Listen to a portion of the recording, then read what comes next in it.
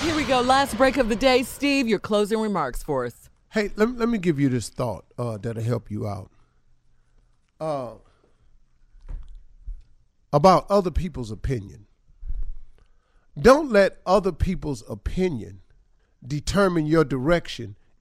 Don't let other people's opinions affect your direction.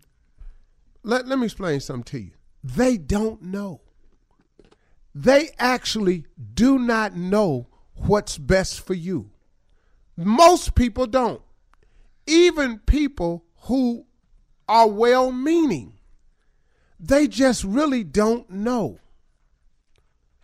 The answer to your success lies really, I'm telling you, between you and the relationship you have with God.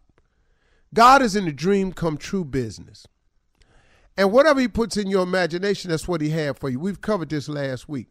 But if you're going to allow people's opinion, other people's opinion, to affect your direction, you are now being guided by some people other than you and God. What do they really know? Another thing about other people's opinion, you got to be careful of them because sometimes you need to look very closely at the person that's providing the opinion. Look at them. Some of them really, really shouldn't be in the advisory capacity. They really shouldn't, man. It's some people passing out advice in your life that ain't took their own advice. It's some people giving you advice who need to be advised. It's some people giving you advice that don't listen to nothing nobody else got to say. And their life is just an example of it. They are walking results of their opinion of themselves and their ability to follow directions. So you got to be careful when you're taking directions from other people, because everybody don't mean well. They don't, even when they think they do. Man, how many times, man, in my life, man, have I let somebody give me an opinion about me, an opinion, which I should have never have listened to. You know, I say this all the time. I was watching Joel Osteen on TV, and he said, people's opinion of you is none of your business, nor should you make it yours. It doesn't matter what their opinion of you is. It just doesn't matter, because God is in the come get you business. Let me tell you something, man. Wherever you are right now, I'm going to tell you a story I heard one time. It's like the Thomas and the boat story. This man named Thomas one day was out on a boat by himself. It was a beautiful day. He was out there sailing on a boat, and a storm came up out of nowhere, and it capsized the boat. And he was way out, and he was lost at sea. But he got lost, and he got washed up on a deserted island. And so he got up, he woke up, he was shook up pretty bad, and he found himself on this deserted island. He didn't know where his boat was or nothing. He was just sitting there because the boat had capsized. And so he's sitting there, and so days went by. Days and days and days went by. He just out on this island, just trying to make it work. Running out of food. He can't get nobody's attention. He drawing notes in the sand and stuff. Help. Nothing. Planes going by. He waving. Don't nobody see him. He just on this island.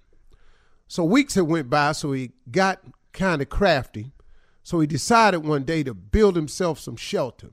He took some bamboo and some banana leaves, and he built, a little covering just for some shelter at night.